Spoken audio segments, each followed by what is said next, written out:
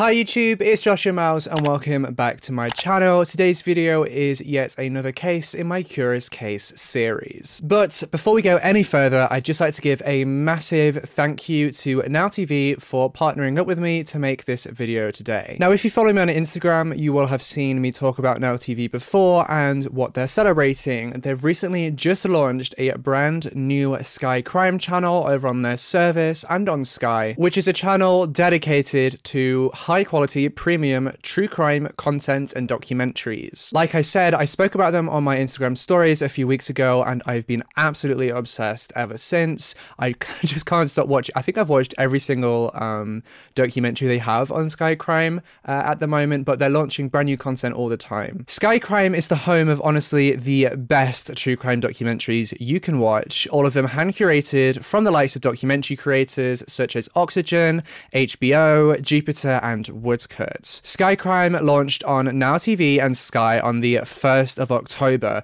which means that right now you can jump over to Now TV and start binge watching your favorite true crime documentaries. I'm sure you've all seen and heard of Now TV before because honestly, in my opinion, they are the future of television. It's got a range of box sets, movies, sports, kids entertainment, TV shows, and even reality TV shows. You can pick from different content passes to make sure you're only paying for the content you want to watch. They have entertainment passes, Sky Cinema, Sky Sports, a kids pass, and a reality TV show pass with Hey You. You can stream all the content on demand through the Now TV app, which you can find on your tablet, phone, TV, games, consoles. It's literally everywhere. Now TV works hard to ensure that they're posting the most premium content to their platform. And best of all, Now TV is on a month-to-month basis, so there's no contract. Sky Crime is available with Now TV's entertainment pass for just £8.99 a month. And as I said, Now TV has worked with me to bring you this video today to talk about the case of Garrett Phillips. And we're going to be talking about this case today to celebrate the launch of HBO's critically acclaimed documentary, Who Killed Garrett Phillips, which is airing on Now TV right now, the same day that this video is going up. I super advise that after you've done watching this video, you jump over to Now TV and watch the two-part documentary. It goes into a lot of detail, and I'd be really interested in knowing, after you've watched the documentary, your thoughts and opinions on this case. Just come back and leave comments down below, and I'll be responding to the first comments for the first couple of days that this video is live. I'd just like to point out this video has not been made to cause disrespect or anything like that. It's just been made to spread awareness about this case by compiling information from various different public sources on the internet. Any theories discussed in this video is just a theory. It is not fact. It shouldn't be taken as such. And anything discussed in this video does not necessarily represent the views of myself, Now TV, any of the police investigators, or anybody involved in this case. And with all that being said, let's delve right into this case.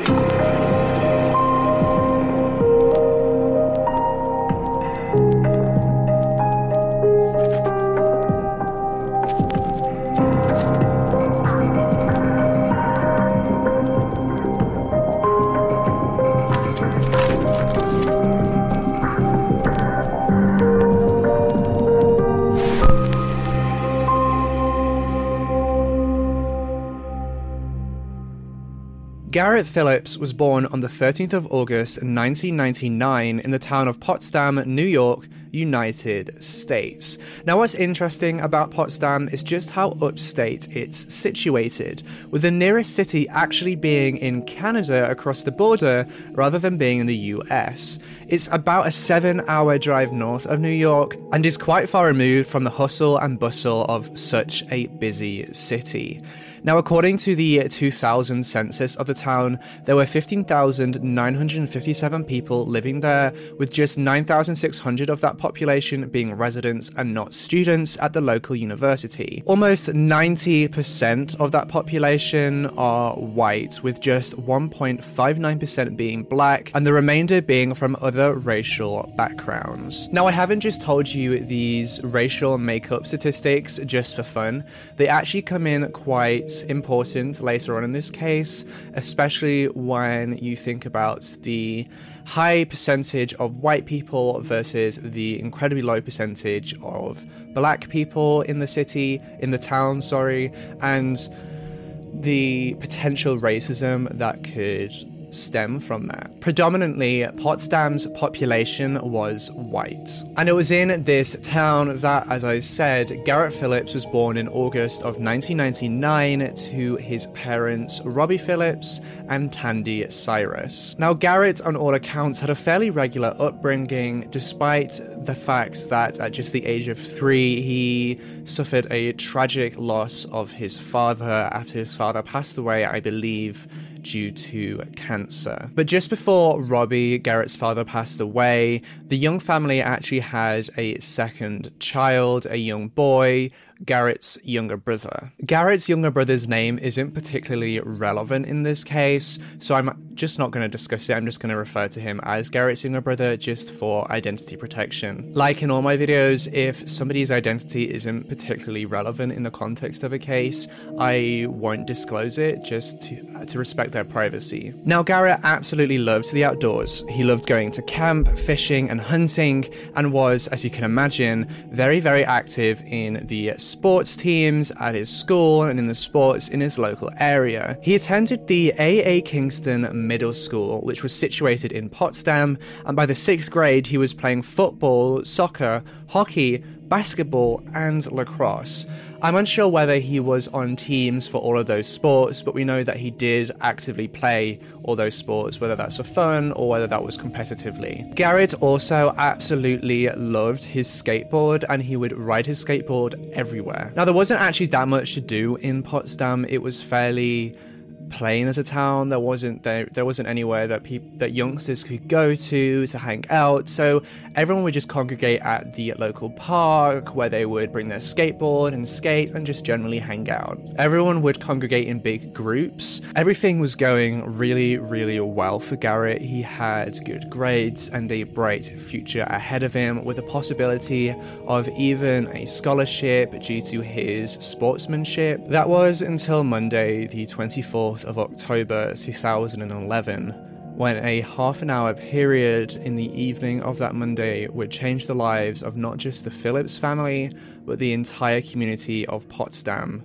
forever. A CCTV camera pointed at the car park of the middle school that Garrett attended captured at 4:52 p.m. on that fateful Monday evening, Garrett leaving the school on his skateboard and heading home. Garrett had actually spoken to his mother shortly before leaving the school, as he had just finished his basketball game, and his mother had told him to go straight home and start on his homework. Garrett's mother and Garrett's younger brother were both not at home at this time. They were out somewhere else. Half an hour after being seen on this CCTV leaving the school at 5:33 p.m., 12-year-old Garrett Phillips would be found unconscious in his apartment. He had been strangled and suffocated. He was immediately rushed to hospital, where unfortunately he was pronounced dead just under 2 hours later at 7:18 p.m. What happened to Garrett Phillips when he got home that evening? Who had done this to Garrett? And more importantly, where had the person that had done this gone? Garrett's apartment, which he shared with his mother and his little brother, was situated on the second floor of his apartment building, which for you British people out there was the first floor. And when the police officer who responded to the initial police calls got to the scene and got into Garrett's apartment and found Garrett unconscious, they didn't find anybody else inside the apartment. The police had arrived on the scene due to a phone call being placed by the neighbours to the flat, who at about 5:06 p.m. had heard some movement in the flat next to them before hearing a loud crash.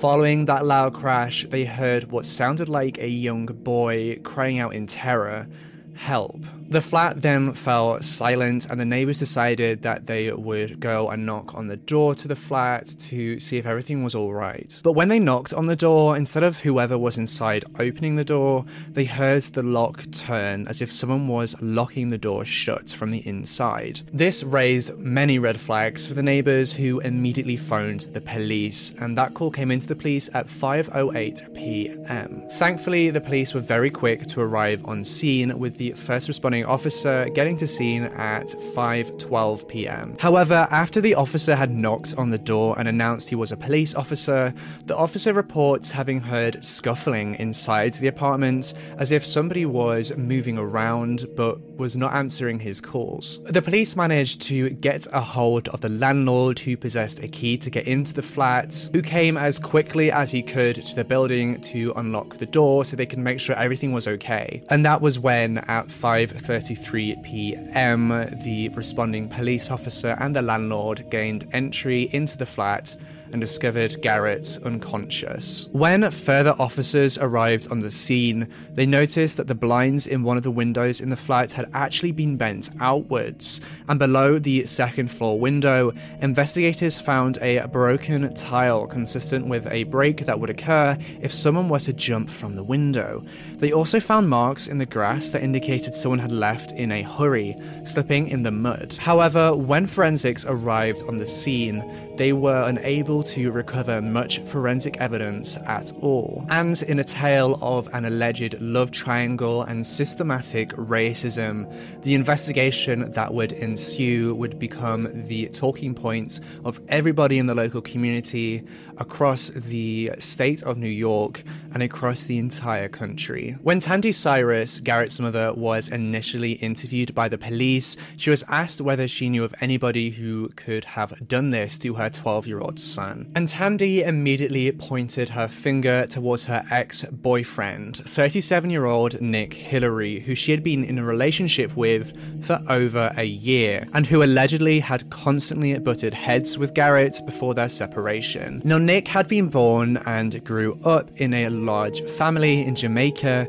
before he moved to the United States, and he actually served in the US Army as a young man before, I believe, he decided to attend St. Lawrence University, which was in the village of Canton, about a 17-minute drive away from Potsdam, where Garrett lived. And at this college, Nick became very successful in his passion for soccer. He joined the college team and became notoriously known on the field as the General. After an impressive career playing on the team, Nick went on to work as the head coach for the men's soccer team at Clarkson University, which was situated in Potsdam. It was only a few years before Garrett's murder that Nick had frequented a local bar and had gotten talking to a bartender at that bar. And that bartender would turn out to be Tainted Cyrus, Garrett's mother. Nick and Tainted quickly began dating, and before long they had found a house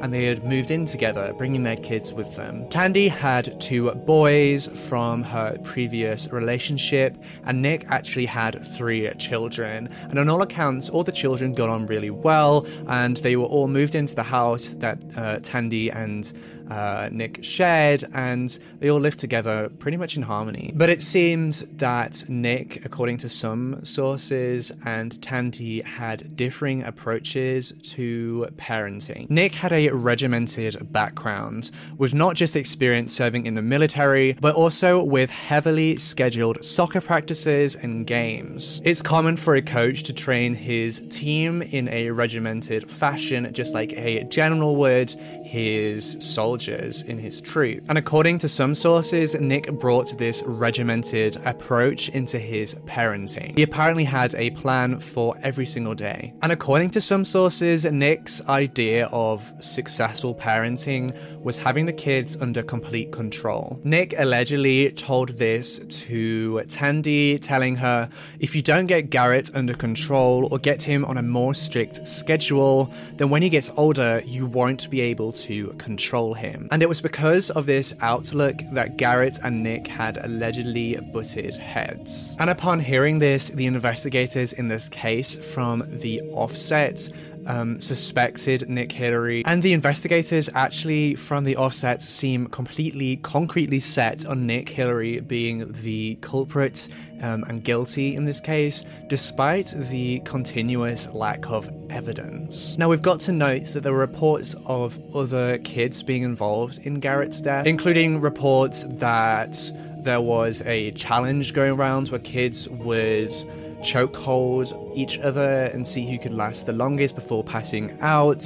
A very, very dangerous game, as you can imagine, but a game that could ultimately end up with a child passing away due to suffocation. A game that could very easily go wrong. There was even suspicions of autoerotic asphyxiation, and that was due to the fact that a bra had actually been found near to Garrett's body. However, none of these theories or hypotheses or anything leads at all were taken seriously by the police. They didn't investigate them or follow them up or anything like that. The police were set on the fact that Nick Hillary was the killer, and that was that. There was nothing more to it. They just had to find the evidence to put it on and pin it on Nick and charge him, prosecute him, and then move on. Nick continuously denies to this day him having any involvement in Garrett's death, and he was actually quite shocked and upset to learn that he'd been allegedly accused of butting heads with Garrett. Apparently that was completely false, and he got on quite well with Garrett. Now, interestingly, Tandy had actually been dating a sheriff's deputy, and apparently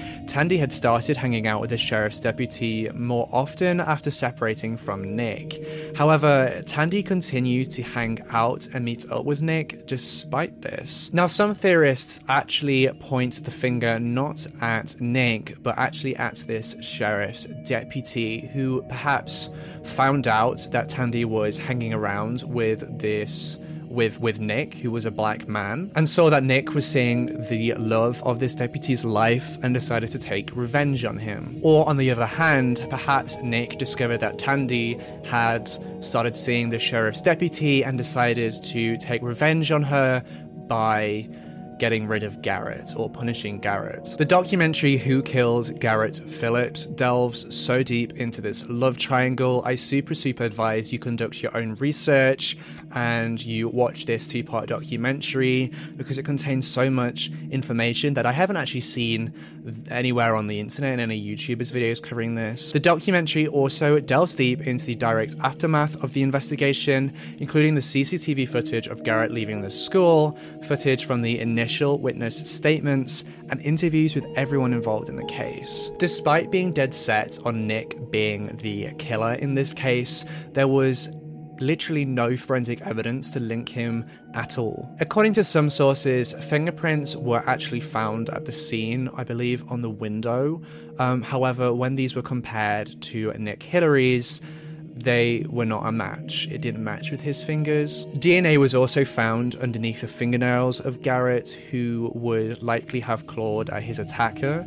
And when this DNA was sent off, it was actually sent off to 3 different DNA testing laboratories, and every time this DNA sample was sent off to be compared to Nick Hillary's DNA, it came back as either it wasn't his DNA, the DNA sample was too deteriorated, no tissue or hair was found at the crime scene either, which could be linked to Nick Hillary. Garrett had been violently murdered in a very hands-on kind of attack, and there was no forensic evidence to link Nick Hillary to the crime scene at all in such a violent attack. That really stands out to me. There's literally minimal evidence to place Nick Hillary at the crime scene at all, especially because DNA under Garrett's fingernails didn't match Nick's, and the fingerprint on the window didn't match Nick's. Why were they still trying to chase up this theory that it was Nick who did this? But what did the police have on Nick? Where was he at the time of the attacks? Not long after CCTV cameras captured Garrett leaving the school on his skateboard, the CCTV also captured a vehicle matching the description of Nick Hillary's vehicle leaving the car park. The vehicle then turned left when leaving the car park, which was in the direction of the Phillips household, instead of turning right, which was in the direction of Nick Hillary's house. Now, Nick actually confessed in his statement that this was his vehicle and he was driving it. But why was Nick Hillary in the school car park to begin with? Why was he there in the first place? Why did he leave suspiciously close after Garrett Phillips left the car park? And why did he turn left towards, going away from his own home and instead of going right towards his home? Nick told the investigators that he actually arrived home at around 5:55 p.m. and at home was his daughter. His daughter would quickly become a key witness in this case, and she actually provided a concrete alibi for Nick, saying that he had come back home at the same time Nick had said, and that he had left again at about 5:15 p.m. This would mean it would have been impossible for Nick to be responsible for Garrett's death, as this alibi concretely places him at home. Now, when Nick was initially questioned the morning after Garrett's death, he was ordered to do a strip search. And they did this on the premise that whoever had done this to Garrett had jumped from this second-story window and had probably sustained some kind of leg injury in doing so, and they wanted to see whether Nick had sustained a leg injury. But it's strange, because if you're seeing if someone has sustained a leg injury, why are you asking them to do a strip search? You can just ask them to take, their trousers off, and they can keep some dignity, because you just need to look at their legs. You don't have to look, anywhere else and photograph anywhere else. But they did do this. They photographed him completely in the nude. And during this strip search, the police actually found a wound on Nick Hillary's ankle, which he claimed he had sustained when he was moving furniture in his home. Now, upon looking at the pictures from the documentary does show the images from this strip search. You can see the wound, and it doesn't look, if this was sustained the previous night, it doesn't look that fresh, in my opinion, although I'm not a doctor or have any medical training, so perhaps it could have healed in this fashion. But to me, it doesn't seem as if it doesn't seem like it was sustained the previous evening. The evidence against Nick is at best circumstantial and is completely hearsay. They had an ankle injury that they couldn't prove to have been sustained at the crime scene. They had no forensic evidence of Nick being at the crime scene the evening before, with DNA evidence and the fingerprints actually pointing to somebody else being the perpetrator. They only had CCTV footage of Nick Hillary leaving the middle school car park and turning left instead of turning right. And they only had the fact that allegedly Nick and Garrett had constantly butted heads. The investigators' evidence against Nick was not strong enough for a prosecution at all. However, a newly elected district attorney whose campaign was primarily won due to the fact that she had promised a conviction in this case, actually indicted Nick Hillary and brought him to trial 5 years after Garrett had been murdered. And this trial was actually not a trial by jury, it was a bench trial, which means that all the evidence and everything was presented to the judge, and the judge would make the decision. The judge, after everything was presented to him, went away, deliberated for a week before coming back and giving his verdict. And the judge found Nick Hillary not guilty. According to the judge, the prosecution had not made its circumstantial case beyond reasonable doubt, which effectively means that the evidence was not strong enough to prosecute. This entire case is actually insane and tells a much bigger story of police incompetence, potential systematic racism. I haven't even scraped the surface. I super advise you head over to Now TV and watch the documentary on this case, because as I say, it goes into so much more detail. I really want to know what you think about this case and who you think killed Garrett Phillips. Who Killed Garrett Phillips is available to stream right now on Now TV with the Entertainment Pass. You can grab the Entertainment Pass for just £8.99 a month. There are so many other premium true crime documentaries on Sky Crime, including the amazing documentary I Love You Now Die, which discusses the case of Michelle Carter versus the Commonwealth. And I'm super excited to binge watch some of the new documentaries that Now TV and Sky Crime are putting on their service. all the time. Thank you so much for watching this episode in my Curious Case series. Like this video if you found it interesting, and leave a comment down below telling me what you thought about this case. I'll be doing an Instagram poll very soon for the next community voted case, so be sure to jump over to Instagram and follow me over there so that you can take part. Don't forget to subscribe to this channel if you want to see more true crime cases, and hit that bell icon so you can be notified every single time that I post. My next video should be coming out next week. There should actually be 2 videos next week, so keep your eyes peeled. Once again, thank you so much to Now TV for working with me to bring you this video. If you want to help support this channel, then you can go to my Patreon and donate as little as $1 up to $5 a month, just the price of a cup of coffee, to help sustain this channel. You can do that over at patreon.com/Joshua Miles. You also get access to videos 1 day early and other top secret live streams, case updates, and things like that. And with all that being said, I will see you in the next case. Now the time has